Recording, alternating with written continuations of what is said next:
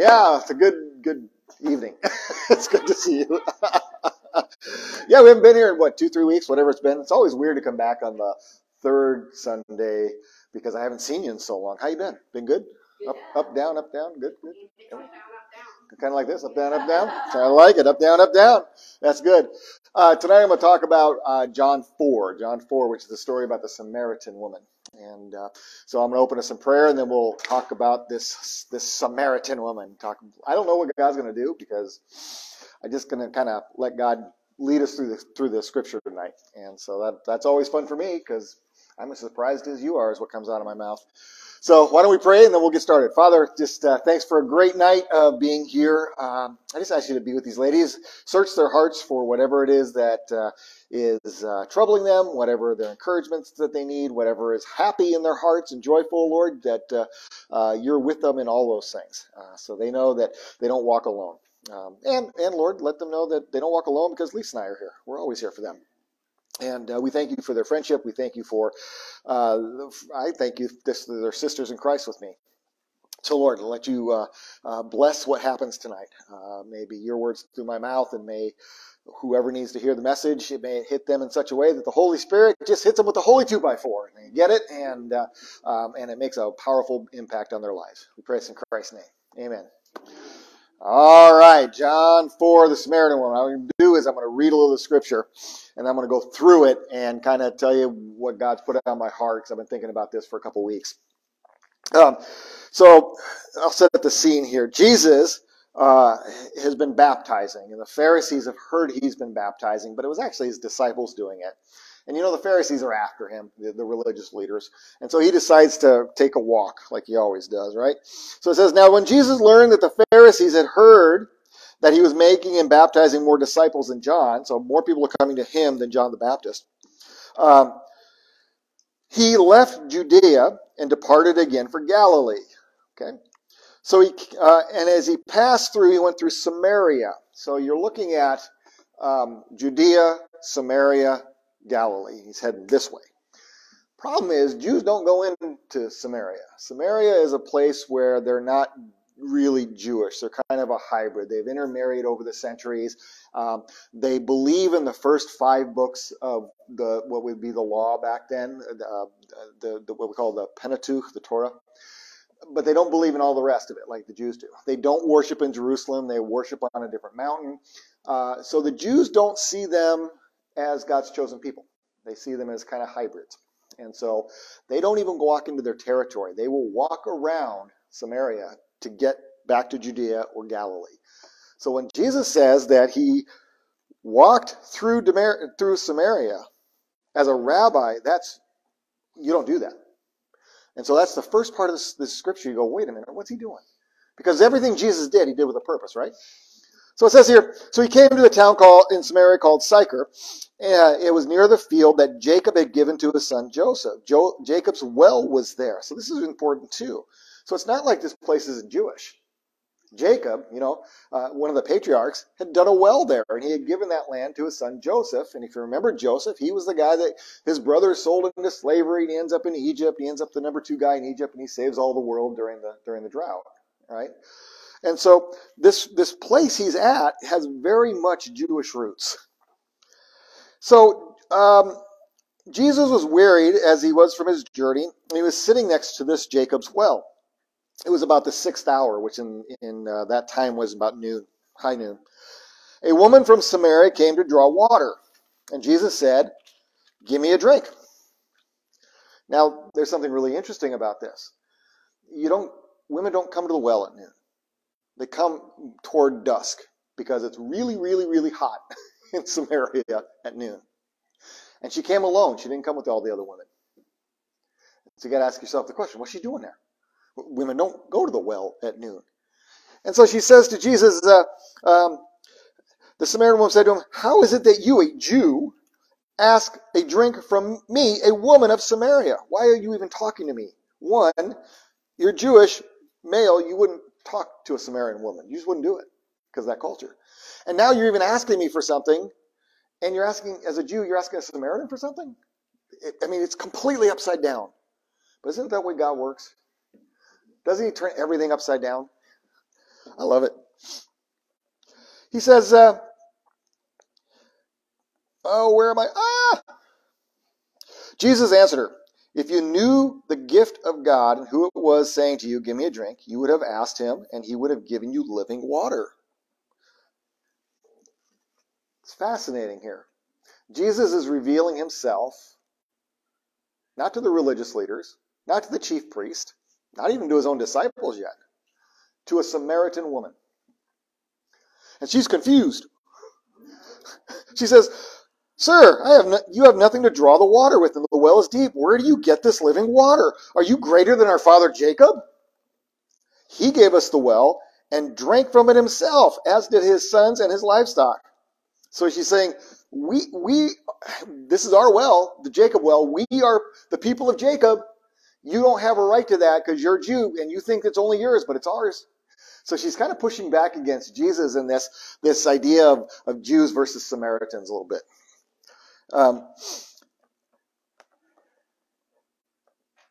And he says to her, everyone who drinks of this water will be thirsty again. Everyone who drinks of the well from Jacob's going to thirst again. But whoever drinks the water that I will give him will never be thirsty again. The water that I will give him will become in him a spring of water welling up in eternal life. The woman said to him, sir, give me this water so that I will not be thirsty or have to come here and draw water. Of course she doesn't want to come draw water. It's very embarrassing for her to be alone at noon, and we'll find out why here in a minute, to have to do this. Jesus said to her, go, call your husband and come here. And he's testing her, right? Jesus knows everything. The woman said, I have no husband. And Jesus said, you are right in saying I have no husband, for you have had 5 husbands, and the one you now have is not your husband. What you have said is true. So he's like, hey, thanks for being honest. And the woman said to him, sir, I perceive that you are a prophet.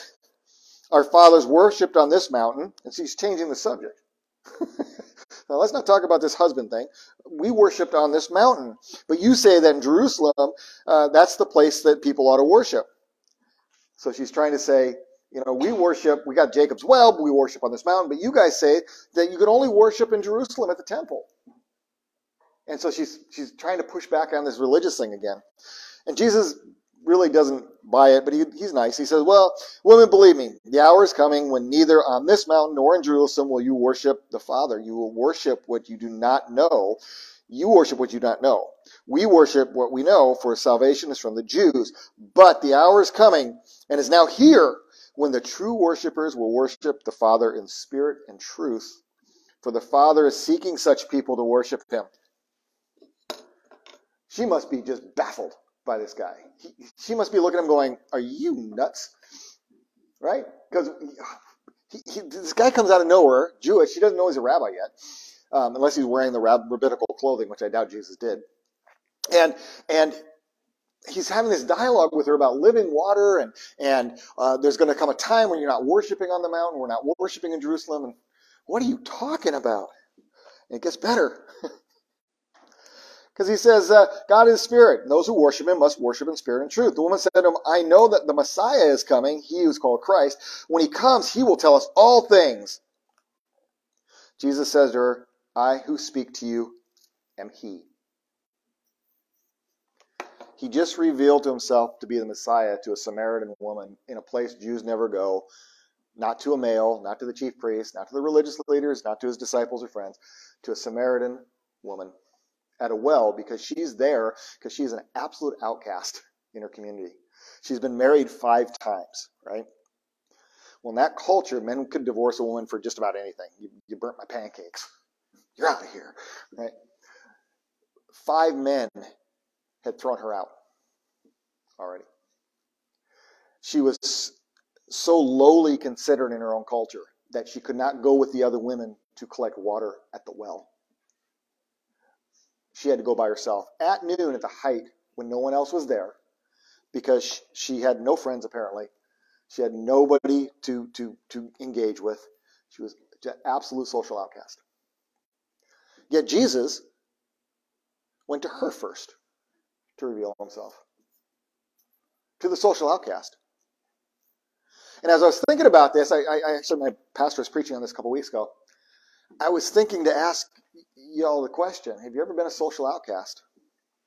Have you been the Samaritan woman? At one point, there's a scene where Jesus is eating, or Jesus is healing, excuse me, and this woman wants to be healed, and she's a Samaritan, and he makes this really odd comment, and he says, you don't give the dogs the good stuff from the table.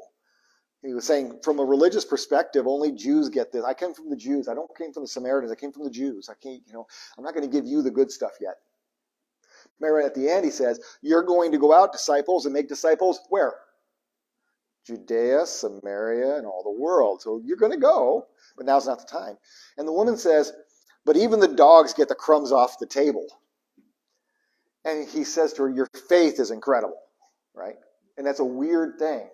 But there was such a disconnect between Jews and Samaritans. It was really race and blood, and I mean, as bad as racism you see anywhere. Yet Jesus reveals himself to the most outcast person within the Samaritan community that he could find. He reveals himself as Messiah first time. That blows my mind. Because if you've been an outcast, if you've been a round peg, square hole, if you've been the person that doesn't fit, I've been that. I'm still that. You know that Jesus is coming for you. Because that's who Jesus comes for. He didn't come to the religious leaders. He didn't come to the learned. He didn't come to all the people that would be the people that you would think he would go to. He came to the leper. He came to the blind, the lame, the Samaritan woman, fisherman, uneducated. He came to people who needed him. But he came to people who knew they needed him.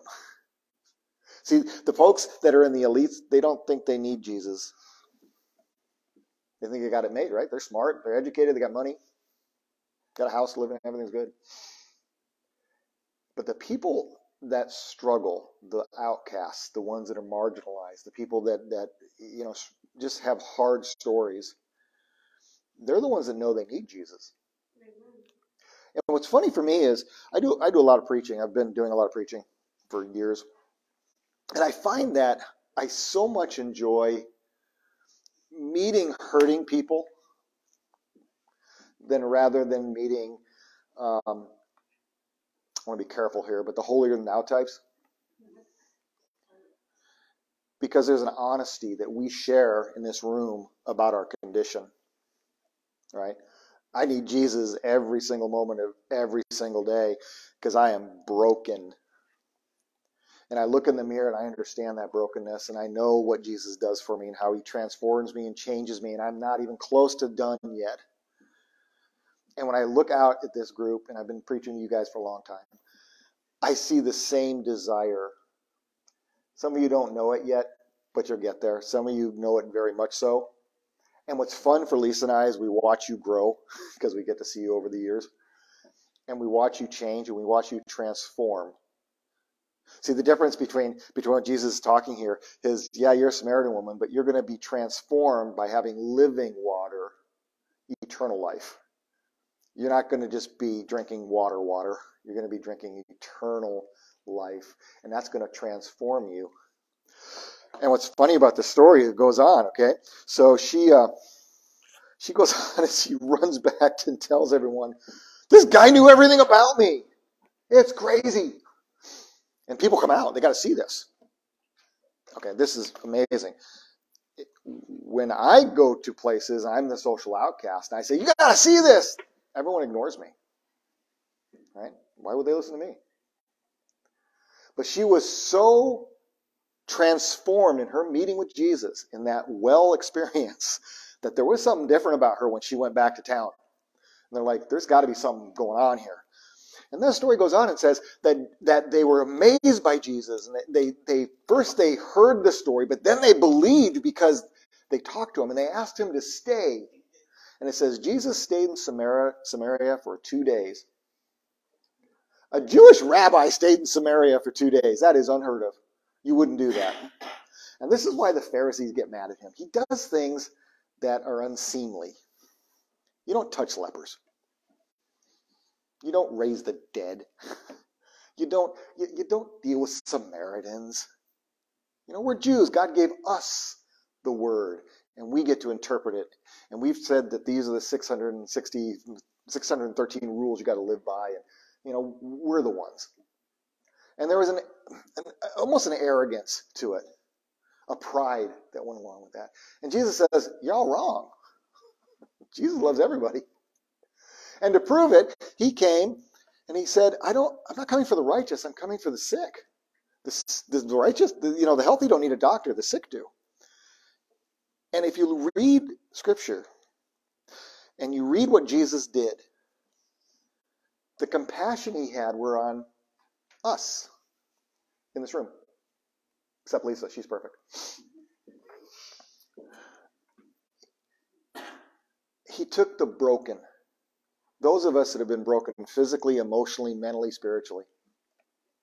And we didn't reach out to him first. He reached out to us. And he said, no, you're mine. I got you. Now, sometimes he did it like he did the woman at the well, right? He spoke in these weird parable kind of things. If you give me some water, I'll give you eternal water. What are you talking about? Right? Sometimes, have you ever had those Jesus moments where he's talking to you and you're like, I have no idea what you're talking about. You read some scripture and you're like, you got me. Right? But later on, it comes to you and you're like, oh man, the epiphany, the bang, oh geez. Right? Sometimes Jesus will speak to you through another person. Sometimes Jesus will speak to you through a dream. Sometimes Jesus will speak to you through an experience. But he's always speaking. And that's really the trick about understanding him. He said no one will snatch you from his hand, right? He's always talking to you. He's always wanting to be with you. He always wants to be that living water in your life during your ups and downs, around and rounds, right? And that's why when he says you got to worship in spirit and truth, what he's saying is you got to know what the truth is. The truth is not this world. This world's the matrix. A lot of people are plugged in. Those of us that are in the faith are kind of unplugged. Good thing we didn't have to shave our heads, though. That's good. Anybody see the Matrix? You're all not getting the Matrix reference. Gosh darn it.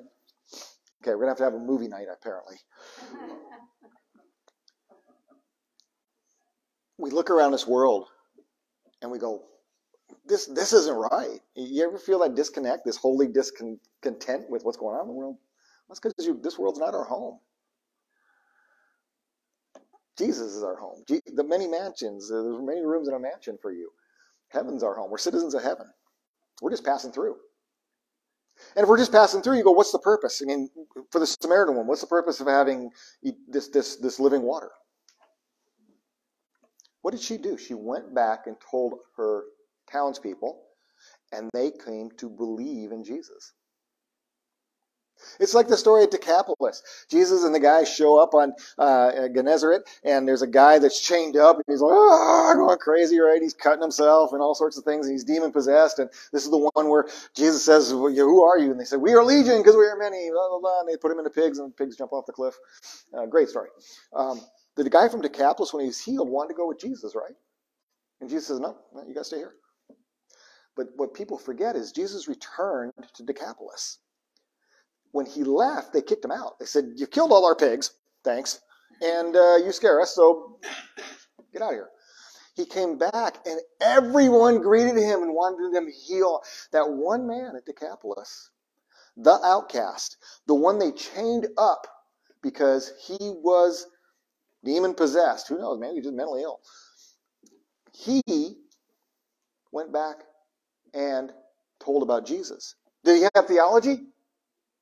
You sit down and say, well, let me tell you about the Trinity. Yeah, he had a story. I can't tell you anything. All I know is this Jesus guy did this. And they believed. And so when Jesus came back, this whole group, and Decapolis means 10 cities. 10 cities of people came to him, believing. So what's the purpose of being the outcast? Well, from my reading, I don't know. I read about the Samaritan woman. The outcast is actually the person God uses throughout Scripture over and over and over again. The person who struggles. The person who's up and down. The last person you expect. Jonah was a prophet, right? He's the one that got sucked up by the whale. He ran from God, didn't want to do God's will. Even when he did it, he was still complaining to God about having to do it. But of all the prophets, Jonah's the only one who was successful. The guy that whined and moaned the entire time about having to do it, the Ninevites actually turned from their wicked ways and turned to God, and God's wrath was satiated because they turned, because the prophet convinced them.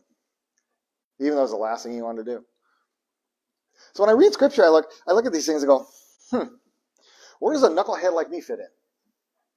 You know, when I first started getting in the ministry after, God called, I felt really awkward because I am not like the church people. I was out of the church for 25 years because I was not like the church people. And I don't feel like, to this day, I don't feel like I fit in really well. I was worship leading one time, and I was reading some scripture, and I was reading about David, I don't know, something out of Samuel. And God spoke to me right there while I was in the pulpit. And he says, if I can use David, Tom, I can use you. And I'm like, because David wasn't a good guy. I'm like, well, yeah, David's kind of a schmuck. I'm like, wow, you can use David, you could use me. And then I started to see in Scripture all of the people that were the misfits. The land of misfit toys, I call them. Right? Well, I'm from the land of misfit toys. I don't fit in. I'm not normal. I'm the first one to say it. But God uses me powerfully. Because that's what he does. He reverses how things work. He says, I'm going to shame the wise by using the foolish, right? Well, I'm pretty foolish. And so I get used a lot. So my message tonight about the Samaritan woman really is, if you're ever feeling like the Samaritan woman, like you're the outcast, like you're the one that doesn't fit in, like everyone kind of marginalizes you, and it could be your family, it could be your old friends, it could be work, it could be, even here. If you're feeling like you're on the outside looking in, don't pine for the inside, because that's not what God's got for you.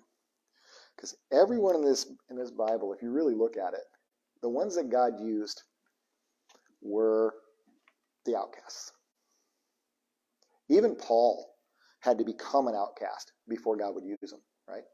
Paul was this religious leader. He was going to go kill Christians. Hey, I'm Paul. And God went whack and humbled him and blinded him. And then Paul had to become nothing. And it's the greatest line, I think, in Scripture. When Ananias says, hey, God, this Paul guy's trying to kill us. Why do you want him in my house? God says, I will show him how much he has to suffer for my name. I love that. He's like, I'm going to humble this guy like you cannot believe. And he will become the least of these, and then he will be useful. Once he's marginalized, once he's one of us, he'll be useful. So I like to tell groups like this, because I have a couple of groups like this I preach to. You are the most powerful witness for Christ on earth right now. Not me. Not all the churches, not the pastors, not the deacons, not the elders. You. Because you're real. And your stories are real. And your experiences with Jesus are real. And by real, I don't mean, oh my God, Jesus healed me. Woo! I mean, it's like I've had ups and downs and rounds, but God's never left me, and I've done stupid things, and I fought with him, and I wrestled with him, and sometimes I've not believed, and he's never left my side. And I don't understand all the stuff in this book, and I don't need to. I just know Jesus is there. And I'll finish by telling you how I know this. The guy on the cross at the end, remember Jesus being crucified? There's two criminals there. One of them, they're both mocking him, and the other guy's like, "Oh, wait a minute, shut up! This guy is being charged with something he's not guilty. We're guilty. We deserve to be up here. This guy doesn't." Then he turns to Jesus and says, "Don't forget me when you come into your kingdom," right? And Jesus says, "Today you'll be in paradise with me," which was third heaven, right? Did that guy say the sinner's prayer? That guy go to church? Did he join the choir? Was he on a church board? Did he know the Torah? Probably not. What was the requirement? To believe. That was it. God will do the rest. But I want you to think of yourselves proudly as the land of misfit toys. Because my understanding of Scripture is we are powerful tools in God's hands. It takes a lot of people to make the church, right? It takes the pastors, it takes the deacons, it takes all those people, it takes the missionaries and the people that have grown up in the church. It takes all that. But without us, there's a huge slice of the kingdom that doesn't get ministered to. And the woman at the well is a great story because she's the first one Jesus reveals himself to when he shouldn't have even been there. But he purposed to go to a place where there was a misfit, even within a marginalized place, and said, I am he. And I hope that in your life, he's come to you in your time and said, I have living water for you because I am he. Because now, what did she do? She shouted Jesus' name from the rooftop. And that's my expectation for you. I expect you on this roof in about 10 minutes, shouting Jesus' name all over Kaiser. Let's get it done. Right? I'll give you a boost. You'll find a way. So have faith, have encouragement, have hope, even in your down moments, because Jesus ain't done with you. As a matter of fact, he's just starting. And he's just getting you to a place where he will be able to partner with you in powerful ways. But you got to be willing to do it. Remember, the Samaritan woman tried to push him off at first with all these religious things. And he's like, you can talk about that, but I want to talk about you. I want to talk about you. Well, the Messiah will tell us everything. Well, I am he, so let's have that conversation. And that's what he's doing in your lives. He's knocking on your heart saying, I am he. Let's have that conversation. Amen? Amen. All right. It's good seeing you guys again. So get on that roof.